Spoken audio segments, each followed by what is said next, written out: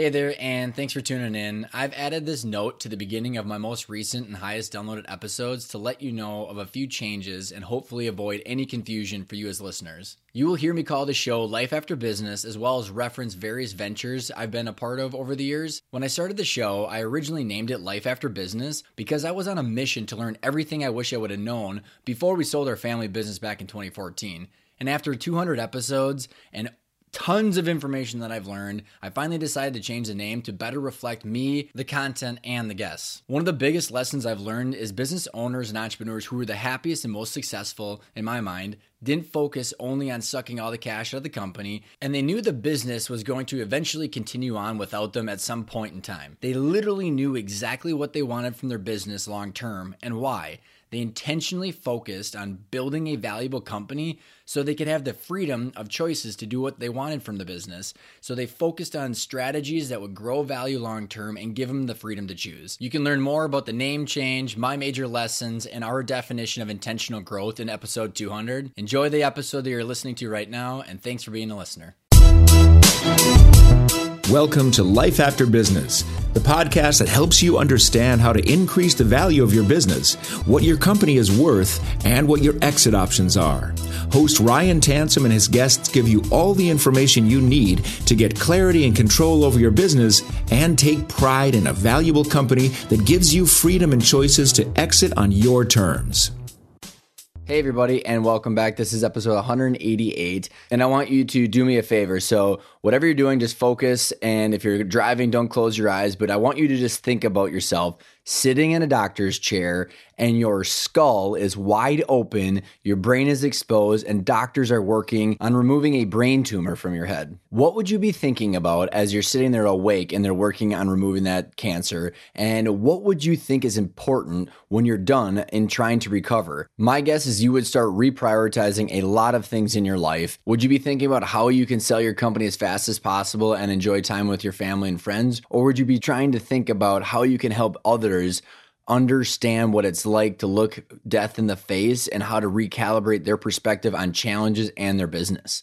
Well, I'll tell you what, as you're going through this thought in your head, this episode is going to be extremely beneficial for you because our guest on the show today, his name is Andy Billman, and that is the exact situation that he experienced this last year. And he is going out and he's on the show today and he's making a tour of helping entrepreneurs understand how to take their obstacles, recalibrate their mind, and use their business and their lives to help change others. And Andy has quite the experience where he was in the grind and he was in the chase and the adrenaline rush of doing acquisitions. He did 14 acquisitions when he was the president of Worthington Cylinders, which is a $1.1 billion global leader of pressure vessels where they had 3,400 employees, and they did those 14 acquisitions in 5 years. He also had a stint as an entrepreneur of a privately held company where he was a minority shareholder. He got sued by the seller. They ended up going to bankruptcy, and then he is now working at a family office where they're acquiring mid-market privately held companies.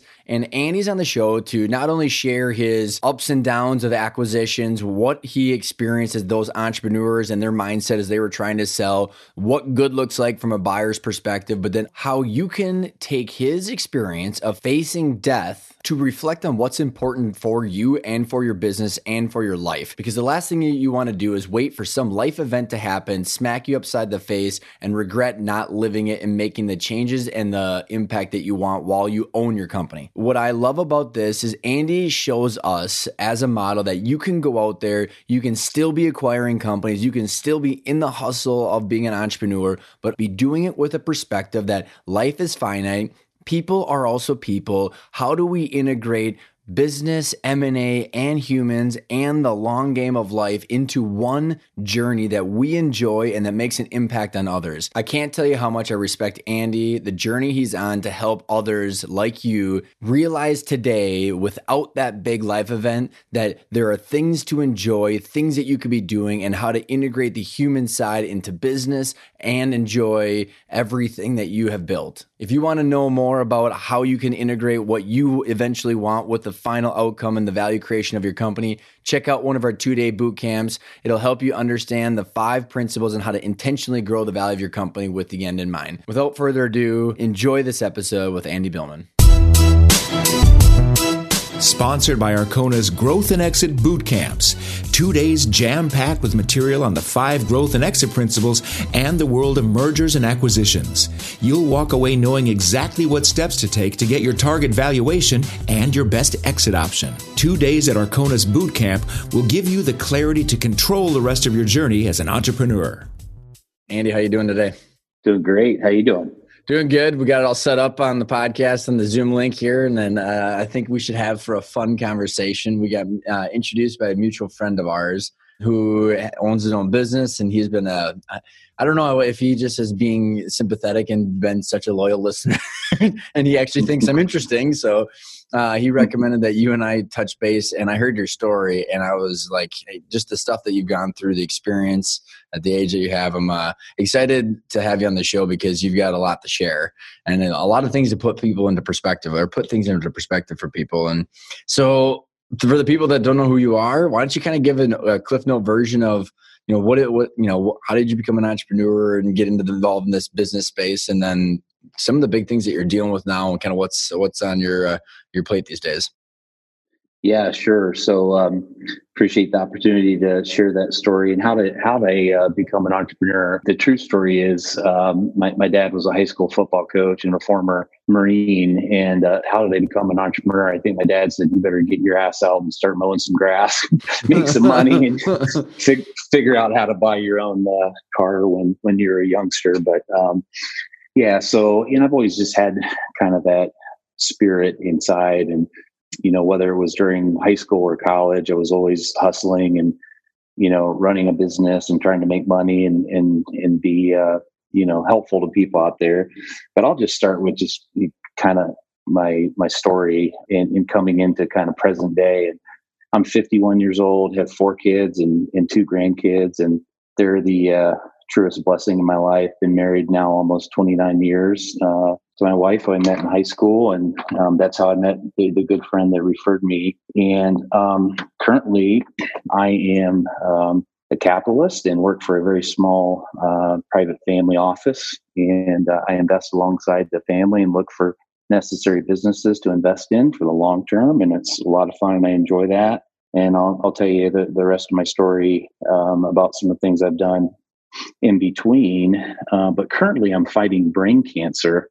When I came into this group about 3 years ago, one of our first big deals we funded literally 3 days after we made the investment. I went down to, it's down in Tennessee, and went down and had a seizure and got admitted to the hospital, had no, prior symptoms or anything going on. Got back to my home city, which is Columbus, Ohio. That's where I was born and raised, and that's where our business is. Came back and went into the Ohio State Medical Center and their oncology group, and they said, you have a brain tumor. And that's like, when you hear that, or you hear that from a friend or a family member, you're like, holy cow, brain tumor, that sounds pretty darn serious. That's the last thing anybody wants to hear. Yeah. I mean, it's just the worst of the worst. And, my wife's sitting there next to me, and like, we're just staring at these docs, like, what do we do? And I've always been one of those guys that just kind of receives information, good, bad, or otherwise. And, you kind of, you roll with it, and you don't suck your thumb, and you just say, all right, what are we going to do about this? And the funny part of that story, my wife didn't think it was too funny, is... I was going to say, there's got a silver lining that's funny out of that. It's a different one. Yeah. It's just one of those things where I said, okay, when do I... What do I do? And they said, well, you need surgery, but it could be a situation we don't know until we get in your brain where, this tumor's been growing in your brain for a very long time. It's not very large right now. Could be probably benign. And I said, great. So I can travel tomorrow and go back to the business where I was. And my wife looked at me like, I had 3 heads. She's like, you really do have brain cancer. But I'm just kind of wired that way. And I literally I went, we scheduled it about a month out, and they told us at that time, they said, hey, here's the thing. Since you had this episode, you're likely to have it again and have it in a bigger way. We can put you on medication that'll, keep you from having these kind of seizures. And they said, but they make you kind of tired and all that. And I said, well, I'm tired enough as it is. Do I have to take that? And they're like, oh, that's your choice. So what do I do is I just go back to work and I start traveling for business. And I had a big, kind of a big boy seizure where I went, flat on the floor in a manufacturing plant. And Oh boy. yeah, and my shoes are shaking out and my partners are freaked out and they take me to the hospital again, the same hospital. And they said, hey, we really need to put you on this. And one thing leads to another. I come back to Columbus, Ohio. I get an open craniotomy, which is literally for half of the surgery, you're wide awake, which is another strange thing. Crazy thing to go through. But went through a 4.5 hour surgery. Surgeon did a great job. Got the tumor out. So this is brain surgery where you're awake. Yes. I don't even know what to say about that. Like that is just like beyond.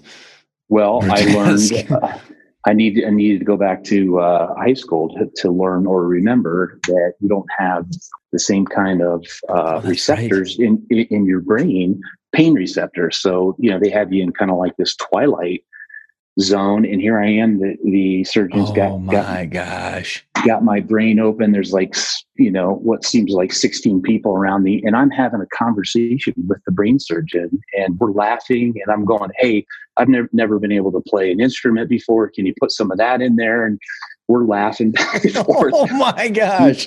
I'm not making this up. It's just crazy. So long story short, they patch me up, and I love people at hospitals because they take great care of people, but I get nervous about being in a hospital. So I got out of there as quick as I could, got home and got better. And they put me on this extended radiation treatment, which was very difficult. Chemotherapy. I'm on a second line chemotherapy now. And unfortunately, we found out from my case, once they did the pathology, that it's a malignant and very obscure case called AA3, anaplastic astrocytoma. There's only about 35 to 3,700 people in the United States that get diagnosed with that a year. And I just kind of smile and say, well, my mom always told me I was special. and so that's kind of where I'm currently in the middle of fighting that. I was literally just 3 days ago in the hospital for another issue, and just trying to plow through and figure out a way to honestly stay alive. And I don't share this to bum anybody out or anybody that's going through cancer of any type right now, but the odds aren't real great. If you get on the internet, it says this particular case, most people on average live a year to 5 years. And I just say, well, I'm going to be the first one to go 50, and try to grab a hold of that attitude. I still work every day and try to be helpful to my current firm, and, just excited about living life. And it's been honestly the greatest blessing in my life to get this diagnosis, which kind of, especially when I meet strangers, they do look at me a little bit odd. And I say, let me explain why I say that, is because I actually, for the first time in my life, I think I actually understand the meaning of life. And I know it's easy to say, hard to do, but when I wake up every day and I'm alive and I'm breathing, I just am smiling. I'm like, here we go, got another day. And the brain cancer, it doesn't have to be brain cancer. It could be an accident. It could be a sick child. It could be a family member. When we get kind of shocked into that situation where life changes on you, it changes you. And it has changed me for the better in a way that I just wake up every day with a whole new, fresh perspective about how to be helpful to other people, how to be kinder to other people.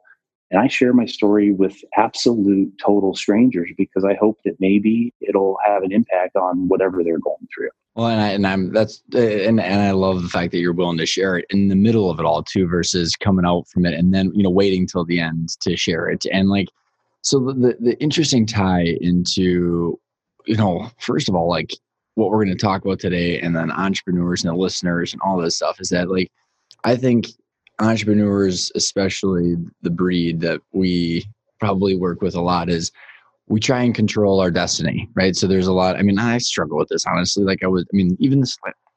You try so hard to control all the variables around you, which is why you become an entrepreneur. You take insane amounts of risk. And then and sometimes it's very difficult to put it all back into perspective, right? Like that you actually can't control this life. It's like Sure. way out of your control, actually, even though you have this misperception of controlling it. And so like this whole, I think is having this, and I'm curious in like how this ties into your perspective, is like having a foot in each bucket of like understanding and planning, but then also being like available to let things happen. And I don't know, like, have you ever heard the end of the phrase, discipline equals freedom? And it's kind of like this whole, like, you know, if you do the right things that you know you can control, then you, like, whatever happens, happens.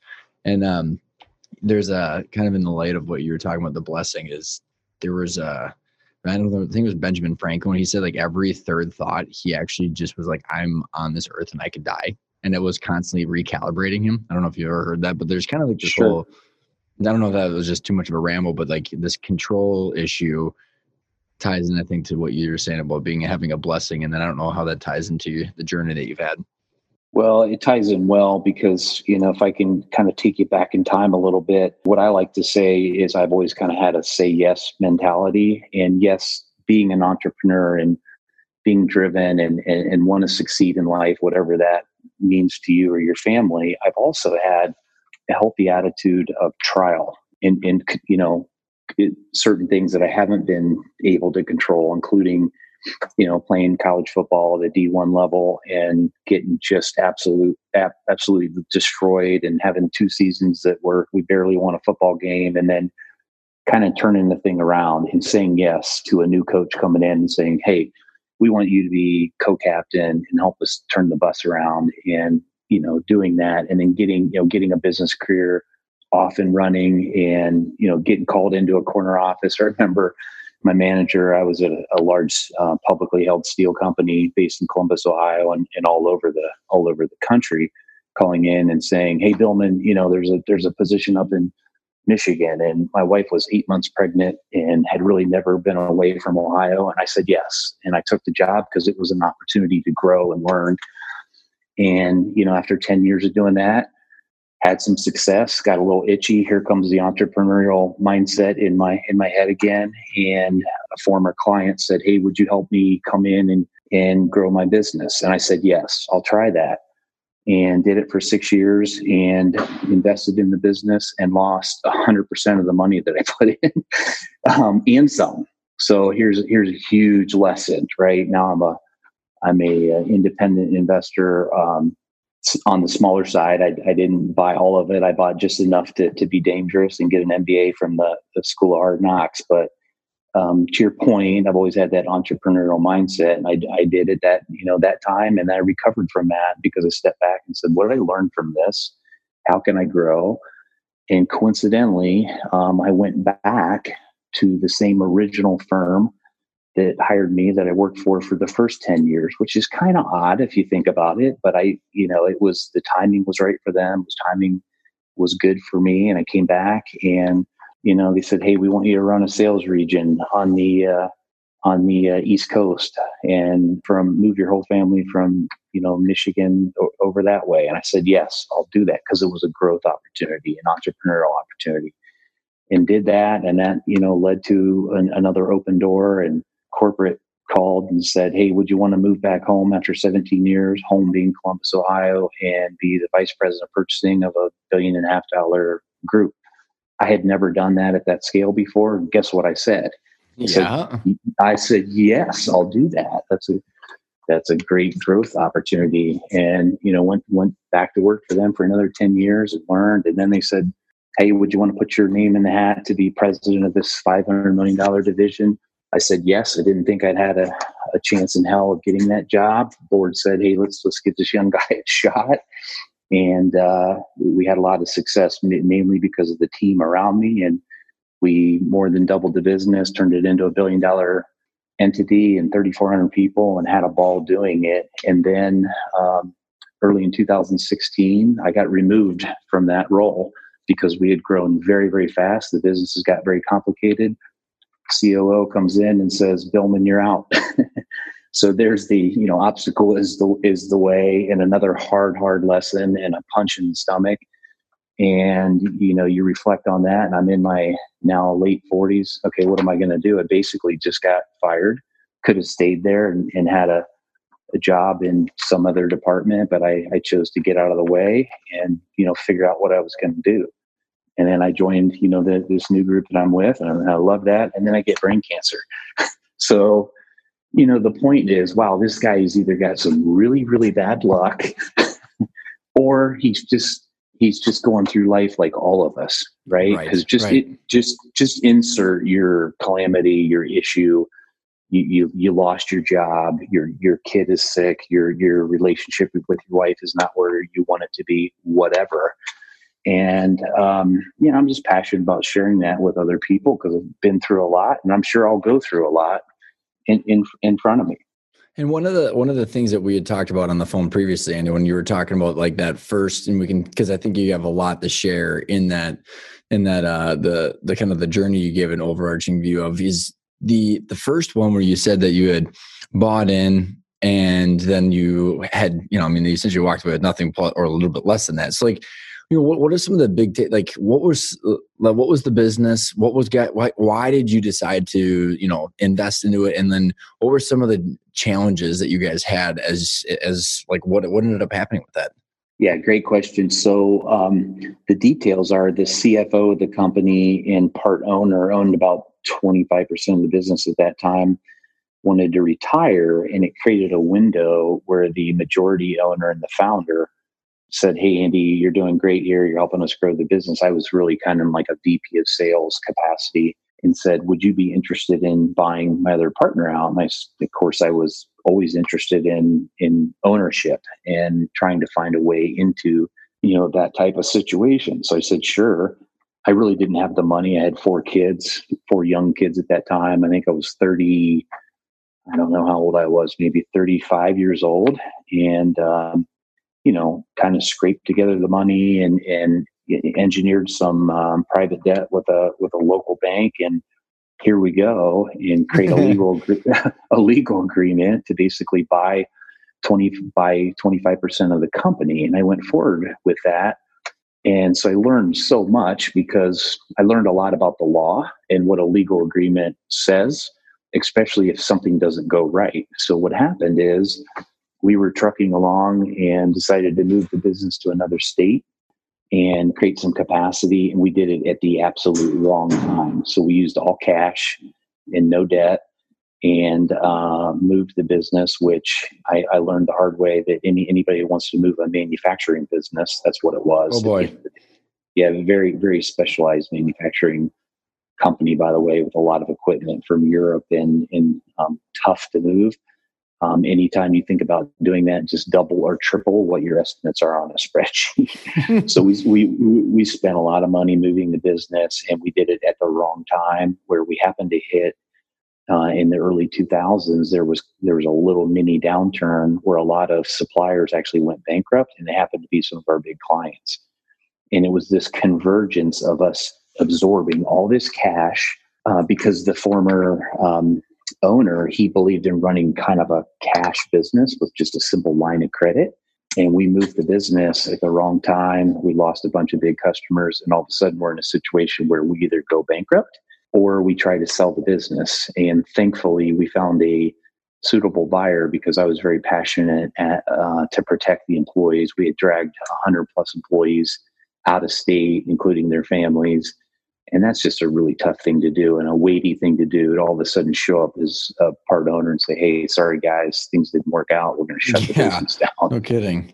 So we sold the business successfully, and it still continues in a different entity today. But through that whole process, just a really hard time. I, again, lost 100% of every dollar that I put in, and ended up getting sued in the process, which I had never been sued before. That's a whole nother story. By the owner or by the buyer? Former, but by the former CFO. And by the way, he had every right to do that by the legal agreement. We ended up, settling it and working it out. But just a really tough time for me, being in my mid-30s with 4 kids, married, and trying to get through this just messy situation. So I use that and playing college football and growing up with a great mother and father that, taught us work ethic and life isn't always easy and I attribute a lot of that to trying to beat brain cancer because, I've been hardened and I've been through some tough stuff. And like I said, that'll probably continue, but that's kind of the story about that private business that lasted about 6 years. So like when you look at because that was early on in your career when you and I were chatting, obviously that plays a big part in like the next handful of big deals that you were a part of. Because I don't know how many acquisitions that you said you were part of, which is lends itself to why you're investing in small business today. So like, I can open it up and it's like how you want to dive into the different, transactions, buying and selling, the different, ventures of what you've learned. Cause I think, the big theme here is the perspective, right? It was like that there's a lot for business owners to learn that, obviously life is finite. And then there's a lot. I just got off a podcast this morning and there's a lot of, as an entrepreneur, you're weighing the intangibles of life of, your family, your life, like work-life balance or what you're trying to do with the fact that you're not here all the time. And I think a lot of entrepreneurs, Andy, it's like gratification later so there's just all this whole balance of like, how do you balance it all? And so like, as you look at like what you're dealing with now and the perspective that, I don't know if you would have changed the perspective or like, as, given that kind of theme, how do you want to dive into like the things that you've learned over the last couple decades? Well, there's a lot to unpack there. But I would tell you in quick succession, when I came back to the original big publicly held company for the second 10-year stint, that was really just trying to get kind of back acclimated and on my feet and growing again with the business. When I took over the leadership role and became president of this second largest subsidiary of the company, we did 14 acquisitions in 4.5 years. We had to sell a lot of businesses. We had to move a lot of business around. So it was just go, go, go. And I learned so much from that experience. And I would say the perspective, one of the things I learned from that is certainly had broad support from our board of directors and senior management and all that. But, I just got done telling you that I'm kind of a say yes, move forward entrepreneur guy. At the same time, I'm learning and have learned to be cautious as well. You can say yes to opportunities, acquisitions, what have you, but make sure to surround yourself with people. I don't want to say no people, but you know what I'm saying. Oh yeah, for sure. people that'll help you stay balanced, because sometimes if you're really honest with yourself, and I try to be most every day, you can get so entrepreneurial and go forward and we're just going to figure it out. And I am engineered and I'm wired that way. And I think it's so important that every one of us understands not only our individual chemistry, our wiring, and I'm just wired that way. I'm the guy you don't want to come say we can't do this, because I'm going to tell you every 100 ways how we can do it. And you need to be consistent with that, or you can really get yourself in trouble. So then when you look at the 14 acquisitions in 4.5 years, that's pretty crazy. So like, what was the size of the companies? What was the kind of the process of it? And when you think about having this say yes, but the balance of the say yes, but also be cautious, like how about what are the things that from a buyer's perspective that you would apply that to, as well as the sellers that were selling to you guys that you would apply that to? I mean, how would you apply that kind of mentality to both sides? Well, from a buyer perspective, we're on the buy side, and we were kind of I would call it kind of a two business or two different lines of business, steady state cash flow type company. And what I really did is challenge the team to spread out and find new lines of business that actually lined up with our natural strength zone, if you will. And one of the examples I'll share with you that a lot of people on the podcast maybe will relate to, because they've had maybe some of the same experiences. But for example, we had zero exposure to oil and gas as an end market. At that time, oil and gas was trading at $85 a barrel, and we wanted to make these large metal tanks that support that industry. So we go and we invest hundreds of millions of dollars. So sizable, 5 different assets across the United States. Everything's great. oil and gas is booming. Here we go. And then next thing you know, you wake up and oil's at $28 a barrel. And, certainly we had modeled those kind of things on a spreadsheet with a lot of help. I didn't just go, jumping into that industry with some thought. But my point is, thoughtful enough to say, hey, what if this thing cycles down to some place that it's never been before in the last 20 years? And I've learned that was one particular example where I learned to do really hard downside cases. And does this business that we're investing in still survive? Do we still make money, for example? And there was a few other examples that I can share, the biggest of which really wasn't related to all these acquisitions we did and how well they ended up doing or not, is do you have the team in place to support those acquisitions? And back to my say, yes, let's do it. Let's grow this company. Yes, we grew the company and we grew EBITDA and we grew revenue and all that, but we about destroyed the team because you're stretching the team across all these new acquisitions. So I wasn't thoughtful enough around what does this mean from a people component standpoint, and on and on and on. I could tell you all the various different stories. So I'm more cautious now as an individual investor, an investor of other people's money. When I look at an acquisition, I really start with the people component. Well, and so is that people like as in like cultures and like the actual integration of the staff, or are you talking more like advisors? You're probably talking more like the actual people, right? Or like the actual, because I think there's a couple different facets here. You've got the advisor side of having the people, but then also,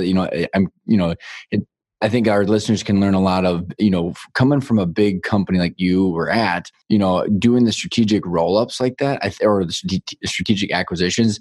There's a lot of the people on the podcast that have those people knocking on the door. And the big thing that we always say is understand why they want to buy you, how they're going to structure it, and then what they plan on doing with it afterwards. Because there's a lot of people that are the strategic buyers that they've never really done it before, or they have like a financial target to do all the numbers, but they haven't really thought through the integration. Actually, a gentleman was on my show recently where he had like all the projections that he was purchased for over 40 million.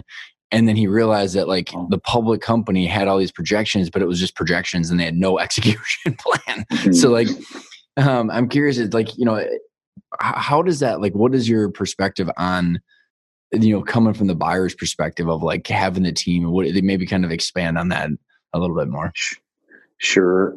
My perspective, and it's just from a lot of experience, is focus very quickly on the people that actually make money for the business. So I don't say that lightly. The people that actually transact with the target company's customers, and how are those relationships? Because at the end of the day, if it's private equity, if it's a group like ours, that's going to sit at a different level and think we're going to run the business better than the people, just forget about it. You really need to get down into the operational details of who makes this company tick and why. What are their relationships with key customers, with key suppliers? And I've just learned that the hard way. I think too often equity groups or even groups like mine will come in and they go, hey, this is a great business. It's a category we like. It's in a geography we like. And we just passed on one recently where the entire management team wants to leave. They're in their later ages and there's nobody behind them. And we passed. It's a great business, by the way. They make gobs of money. It's in our target geography. It's manufacturing, which is my strength zone. And I passed on it along with my colleagues and partner because we said there's no depth here. There's no team once they transition. And way too often the sellers will tell you, yeah, we'll stay on, a year or two. That's code for we're out of here as soon as the money's in the bank and the escrow releases. Right. I'm just telling now. It's maybe not every case, but when you see that movie a time or two, you say, wait a minute, let's get to understand Joe or Bob or Sally or whatever their name is out in the manufacturing plant or up in the accounting office, who is producing the money for the company that we are contemplating investing in. It's all about the people. Well, and I want to peel this apart because I think you have a unique perspective. First of all, because and there's just your angles and how you come at this, but the fact that you're a say yes, but then you've also got some bruises to now be cautious, and you've got this mortality there as well. So you have that, like, it's an interesting lens that you make decisions at, Andy, and because you could go to the short-term distance, but you don't, or the short-term thinking, but you don't. And so when you look at the 14 acquisitions that you've done, and you have these sellers that are selling to you, because I think that there's people that are looking to acquire on the show, that are listening to the show, and also looking to sell as well. And so it's like, how do you balance there's so much emotion in strategic acquisitions, and especially around the deal, when people, like, they've got a big carrot sitting in front of them, but they also, the buyer wants to get a deal done, like you said, get exposure to oil and gas. So, like, what are the things that you see that, like, maybe some of the blunders of how you realized that there was no depth, or did you go through any really hard acquisitions that you just realized you weren't able to get the rate of return that you needed to? And so, like, everything that you talked about with the seller didn't go the way that you thought it was going to go, and how did that impact the actual deal? Well, sure, had some of those hard lessons learned, and you don't immediately maybe observe that or see that when you're in there and you're excited about the acquisition, you want access to the company, and you can talk yourself into saying everything will be okay. And you can, let's face it, we can all miss it on people as well. So I would just say, for me, my lessons are spend a lot of time with the deep people component, but take it a layer deeper. I was probably too quick in many cases where you would meet with the actual owner, which you need to do, obviously, because they're the seller. If you don't make a deal with them, it's game over, right? So I would stick maybe at that level, but I didn't get down to, the manufacturing level or the superintendent or what have you. So that was just a good lesson learned. If you do make a mistake, which I made many, and let's be honest, we'll probably continue. I hope to make less in the future. But when I did have those situations where we actually invested hard money and we bought a company and it didn't work out because we missed something, either the market or the person, we either quickly looked to transition and get a team in that business that we could trust and rely on of our own. And that was the strain on the business when I was at the company where we did 14 acquisitions. Often I was in that situation. Our team was where we made an acquisition. It didn't work out from a leadership standpoint. And then I had to plug in another teammate from another business and say, will you go fix this problem and go over and move your family and run this business we invested in? That's really hard to do because now you're playing catch up. So yeah, that's a huge point. And it's funny because I interviewed another gentleman from a family office here in town, and he said, the one thing that we say to people in our boot camp, or like any owner that's sitting there and they're talking about reinvesting their business, they play this whole like annual income versus long-term value creation, right? And so if you're going to build out your management team, I mean, if you're going from call it B players and you're trying to upgrade to A players, I mean, you're gonna be well into the six figures potentially on a line of people in your executive team. So you're gonna be eating in your annual profits. But I mentioned to him, it's whether there's a deal or no deal. I'm sorry. I blew it. It's more, I said, well, even though you're investing more annual cash flow, you'll increase your multiple because you'll get more for your company. And the family office guy said, no, it's not an increase in multiples, whether there's a deal or not. And so it maybe kind of, from all the different acquisitions, what does a good team look like? And then what are you looking for? So if someone's looking to build out their executive team to either keep it self-running and or have the ability to sell to someone like yourself or to some other third party, what are the things that you're diving into to make sure that you're not going to have to plug and play and pull from your other resources? Yeah, good, super question again, and a deep one. And I've seen so many variations. But one of the first things I look for, and this may seem counterintuitive because you say, well, Andy, it's all about the people and the team, and it is for me personally. But what I look for in a lot of cases when I go into a business and I meet a business owner And then I meet their, first of all, when I meet the business owner, that the company is not 100% reliant on he or she to make every decision and be there every day, 6 a.m. to 8 p.m. or what have you. We've all seen that business owner. That without him or her, it just doesn't move. Like they don't sell product. They don't put stuff on trucks. It just doesn't happen. So that is a clear, like, caution zone. When I see that, I'm like, okay, who's behind this person? Said otherwise, in a different way, when I meet a business owner and they know the business, they founded the business, they know it better than anybody, but it's not reliant on them, and they can walk me into their manufacturing zone, and I see that there's this whole system behind them, and there's people, and they don't need, they can make the daily, monthly, even yearly strategic decisions without him.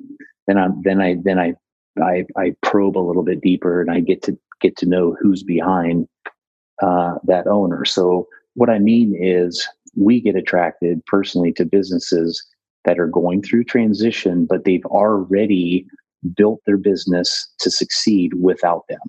So we're working on a transaction right now where the business owner spends 15 minutes or 15 to 20 hours a week on the business, but he's built a great team. So we can walk in there and just immediately see and meet and spend time with this team that is running the business day to day.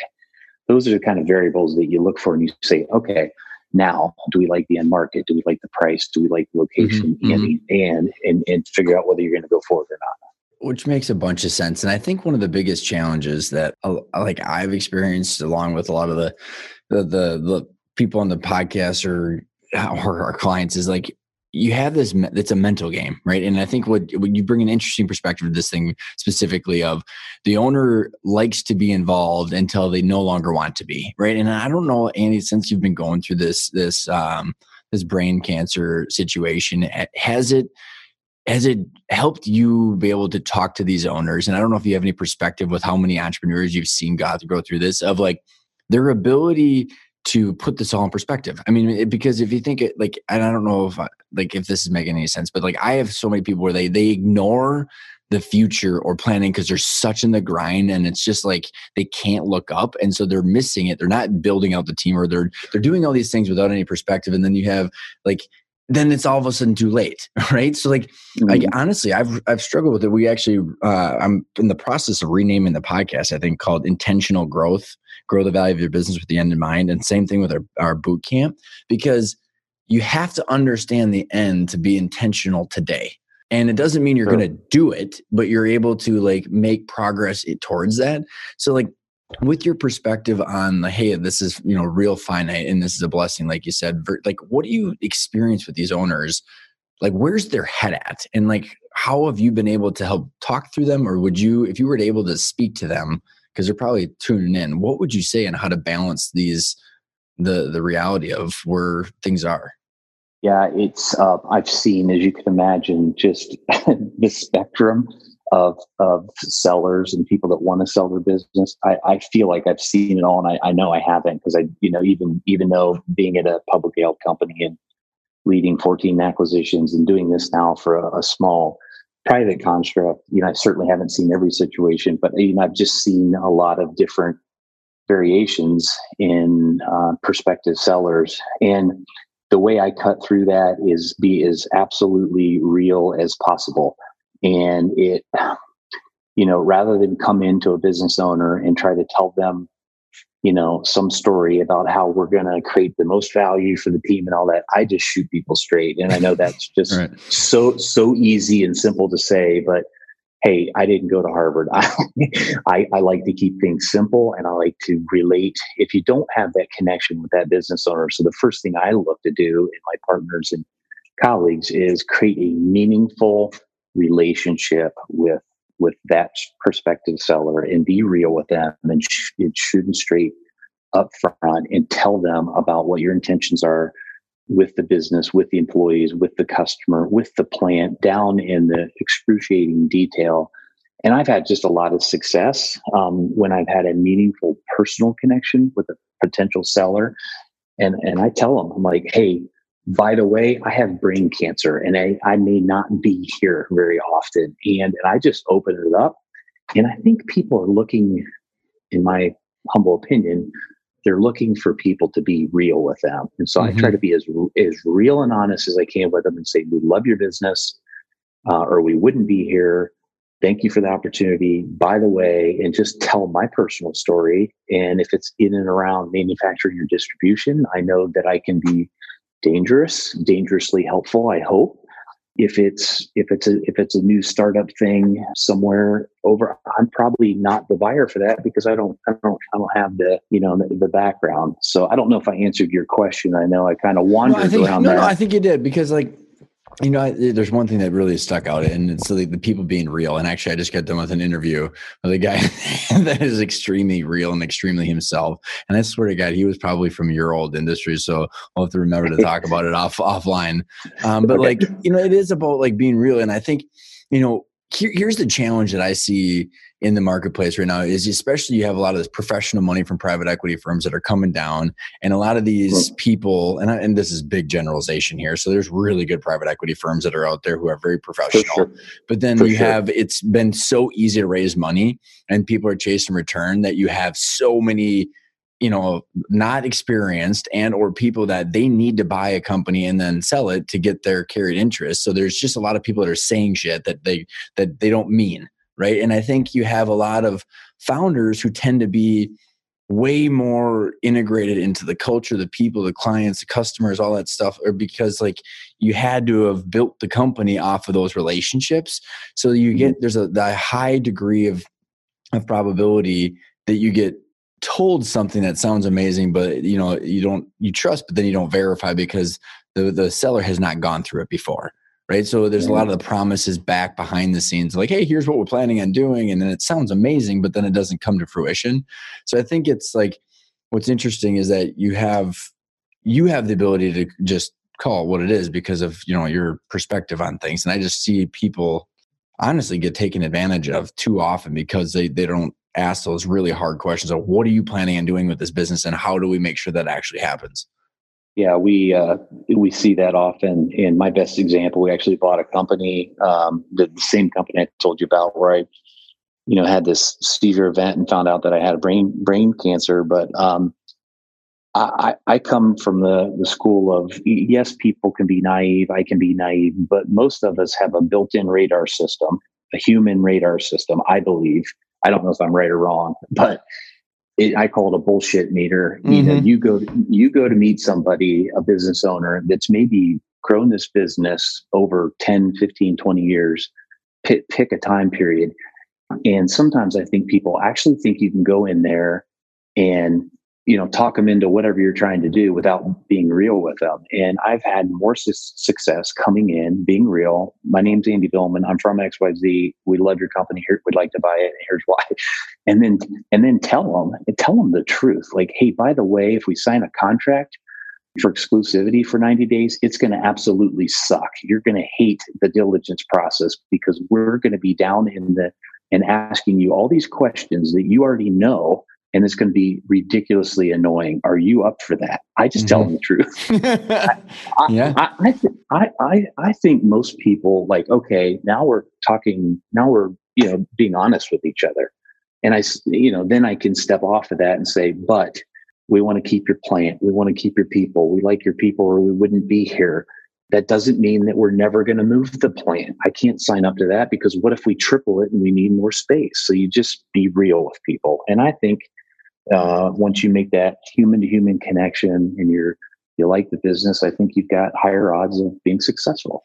Well, in that whole line of thought is, have you realized, and I don't know if you have some kind of examples of things that sellers should think about, and or a buyer that's trying to get into the head of a seller, is that it's not just about the money. And what I see, Andy, too often is that you have investment bankers and CPAs and attorneys and consultants and all these people that are approaching this world of M&A from a very mathematical, left brain type of project. But the reality is most founders are approaching it from an emotional perspective. And, and then the numbers have to verify it. But like, one of the biggest challenges I see is that the entrepreneur doesn't know how to weigh the emotional and like the intangible stuff with the math, because there's been no process up until essentially our boot camp, hopefully, that we're helping people with that. But like, when you get to these conversations and are you able, like, is there themes that you have seen that like, hey, these things are important to me, and how do we get to that? Because so that way the deal actually can get done and we can actually talk about the shit that matters instead of just the big number, which is what, that's the reason everybody's at the table, right? So like let's agree on that. But then like, what is the real stuff that matters? I mean, is there, because of your situation right now and your volume of experience, is there things that tend to bubble to the top? There are, and it's usually not the price conversation as you bring up. I mean, let's face it, that's a non-starter, right? If I go in and try to buy a business and I think it's worth, pick a number, 5 times trailing EBITDA, and the seller says I think it's worth 7.5, it's a pretty short conversation, isn't it?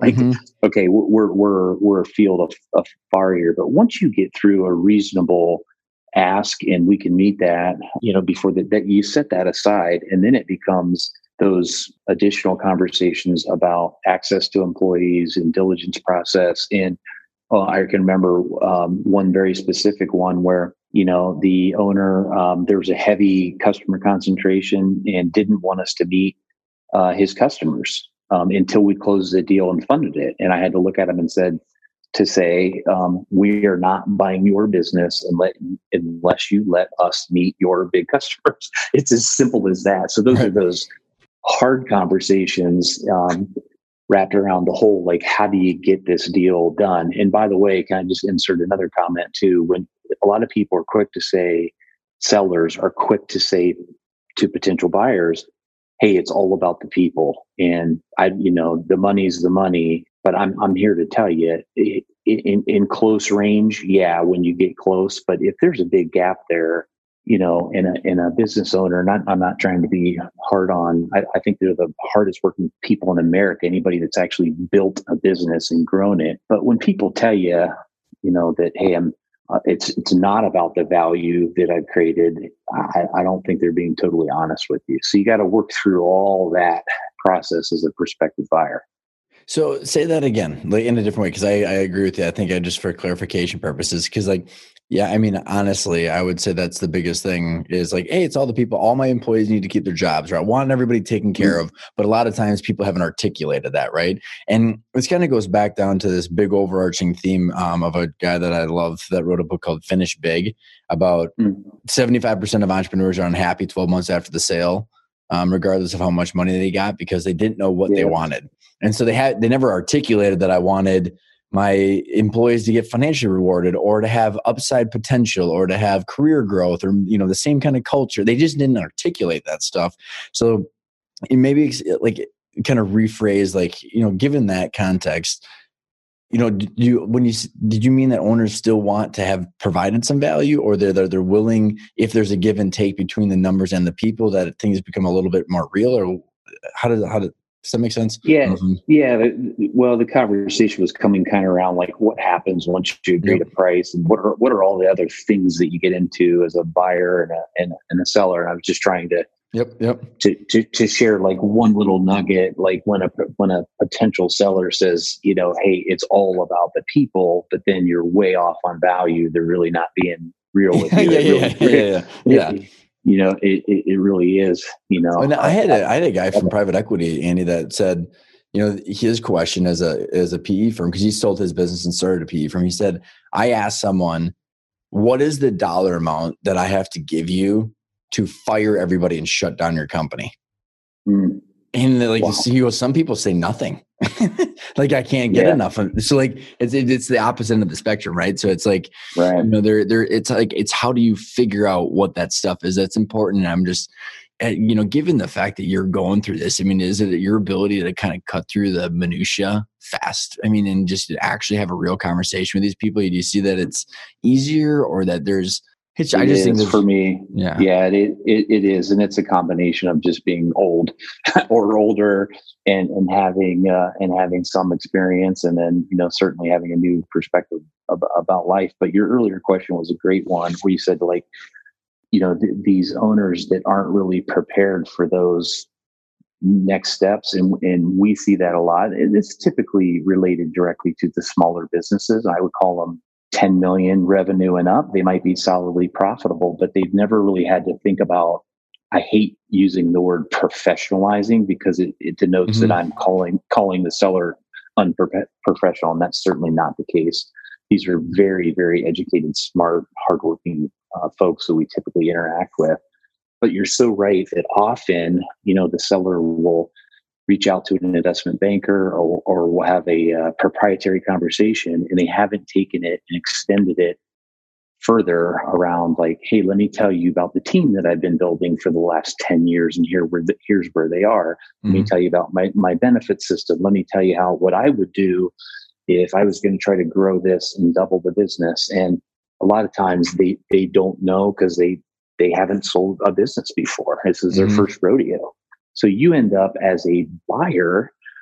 I'm going to use our case where we're long-term, like literally long-term patient capital, where you end up educating the seller through the process, sometimes to their benefit and your detriment, but it's better for the long term. And I find myself in a role a lot of times as a consultant, where I'm in there and helping them through the process of selling the business. And hopefully at the end of the day, they say, hey, we respect this guy and this team because they're treating us right and they're being honest with us. And they're not just trying to get the last, they're not trying to buy my company as cheap as they possibly can. Mm-hmm. Well, and it's so I want to dive into the patient capital and like what is your guys' model and why you're doing it now and what you're seeing in the marketplace. Because I've interviewed 2 other patient capital, and probably more than that, because between the family office and some PE firms that are now doing this conscious capitalism with like 30-year hold periods on the money.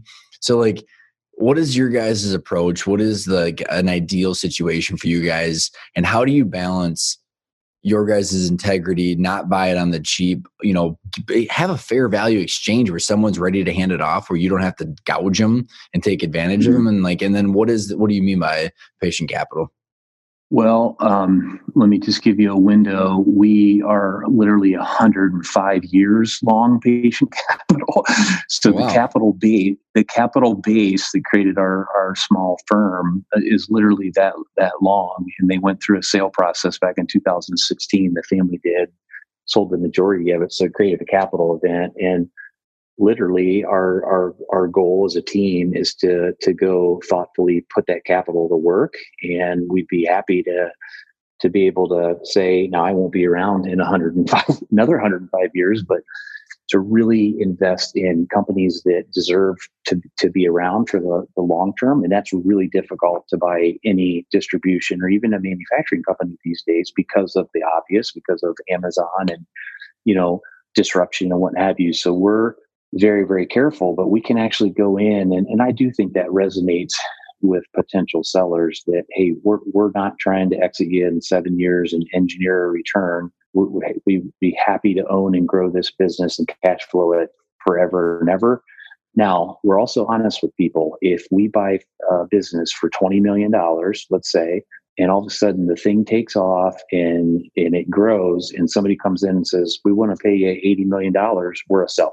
So I want to be very, very careful about, now I say we're a seller to the right group. And we're going to certainly be very thoughtful about that and make sure it's a good decision for the employees, et cetera, et cetera.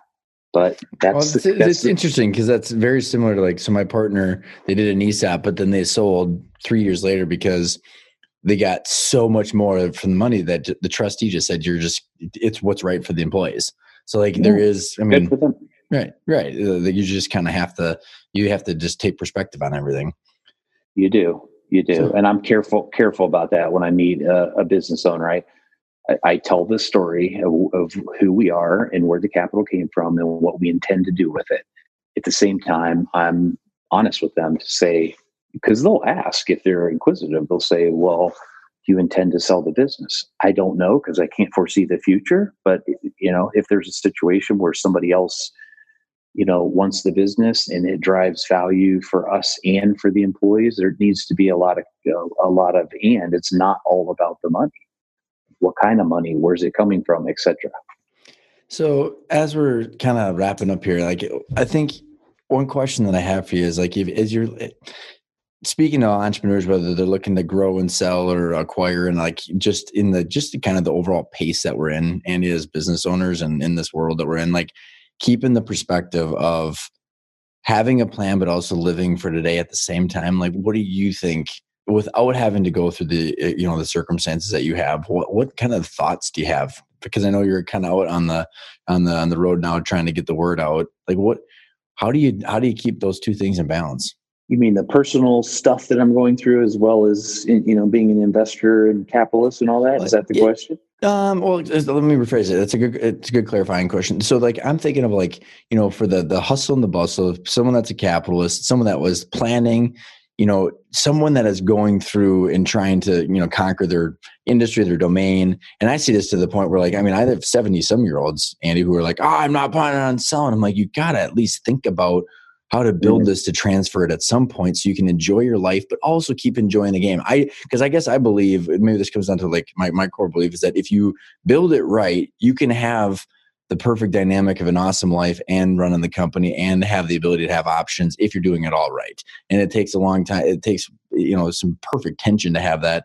But I think it takes, I've gone through my own exit and went through a bunch of crap, or someone that has like, an event issue like yours, like someone that hasn't has a hard time understanding that, right? Like you've gone through it and you're looking at mortality in the face. So what do you have as like food for thought for people that haven't experienced that, but like, but do you want them to experience the blessing that you have without the hardship?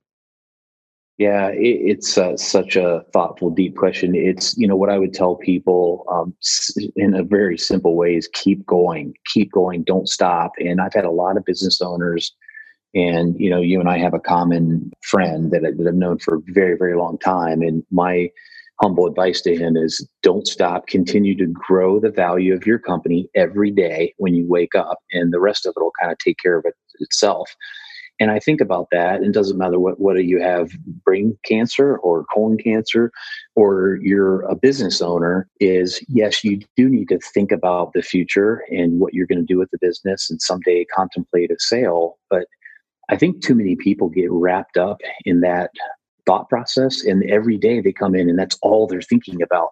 I got to sell my business. I got to, and they're not focused on their business. And I would humbly submit, get up every day, and sure, you need to think about the future, but get in today and drive, because that's the number one way to drive equity value. If you are going to eventually sell your business, is drive it hard every day and build the business, and then create some optionality for yourself. And this goes back to the team. If you don't have a team that allows you to leave for the afternoon on one particular day and just think, and get your head clear about, okay, when do I want to sell the business? Why do I want to sell the business?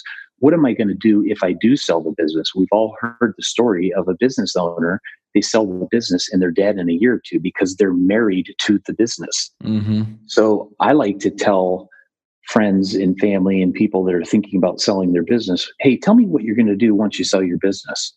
And if they don't tell me a long list of hobbies, and I'm going to run, and I'm going to do a marathon, and I'm going to drive a boat, and I'm going to do this, and I'm going to travel with my wife, then it's a recipe for disaster. We've all heard those stories before.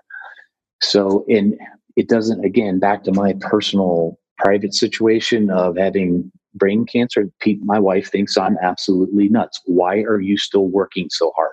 Why are you getting on a plane and flying to Denver to look at this business? And I tell her that it makes me feel normal, it makes me feel real, and it makes me feel relevant. And I need that.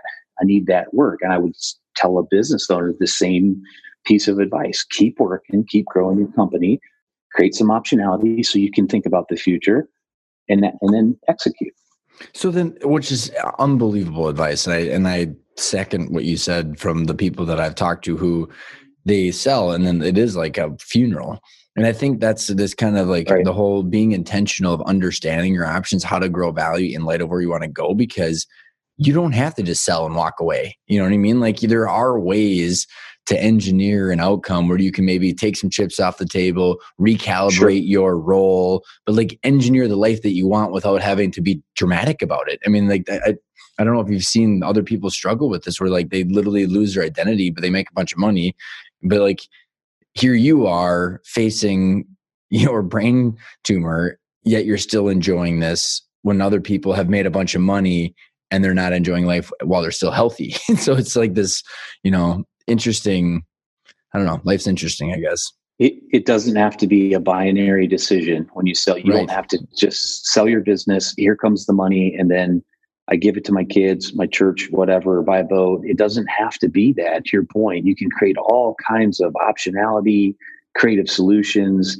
What are you after? Are you after time, or are you after money, or both? And sometimes it's both. So figure out how to do that. And one last thing I'll end on that maybe you'll get a laugh about, maybe a listener someday will, that's fighting through, when I was going through this just really, really tough period with the brain cancer, and they're radiating my brain, and I feel like absolute dirt. You couldn't feel worse.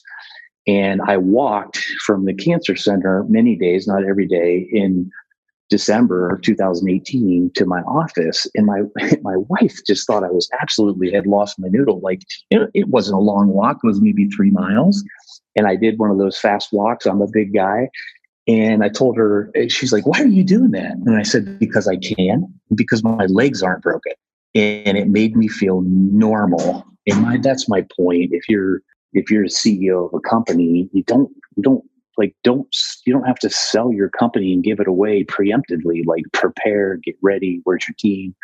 Be very thoughtful about what you want after you do potentially sell part or all of your business.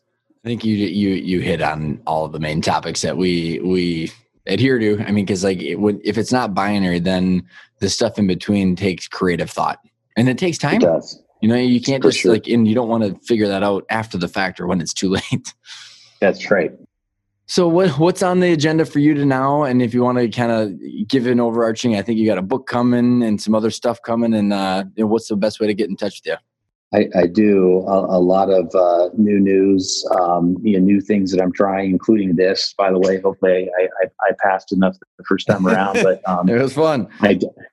Started out wanting to leave a memoir to my 4 kids. I'm just so fortunate to have 2 boys and 2 girls. And like I told you, been married almost 29 years. And my wife's, absolutely my wingman and number one. So I wanted to take the next step and write a book. And I'm trying to get that out in June. So stay tuned on the title there. But most people, if they want to get in touch with me right now, it's ajbillman86 at Gmail, and then more to come. I'll certainly get you details on.